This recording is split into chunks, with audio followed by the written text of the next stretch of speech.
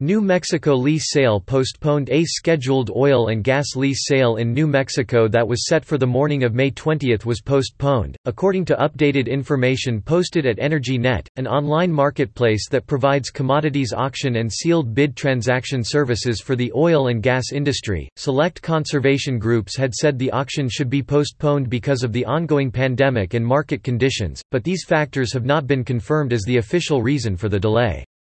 No additional information about the postponement was available, and the Bureau of Land Management did not respond to a request for additional comments. The BLM had planned to offer 94 parcels on more than 45,000 acres in New Mexico and Texas through the online auction.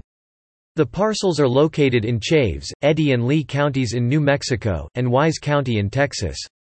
The auction would have been the first such sale since oil prices slid into free fall starting in late March and stayed there throughout most of April. According to the BLM, oil and gas leases are issued for a 10-year period and continue for as long thereafter as oil or gas is produced in paying quantities.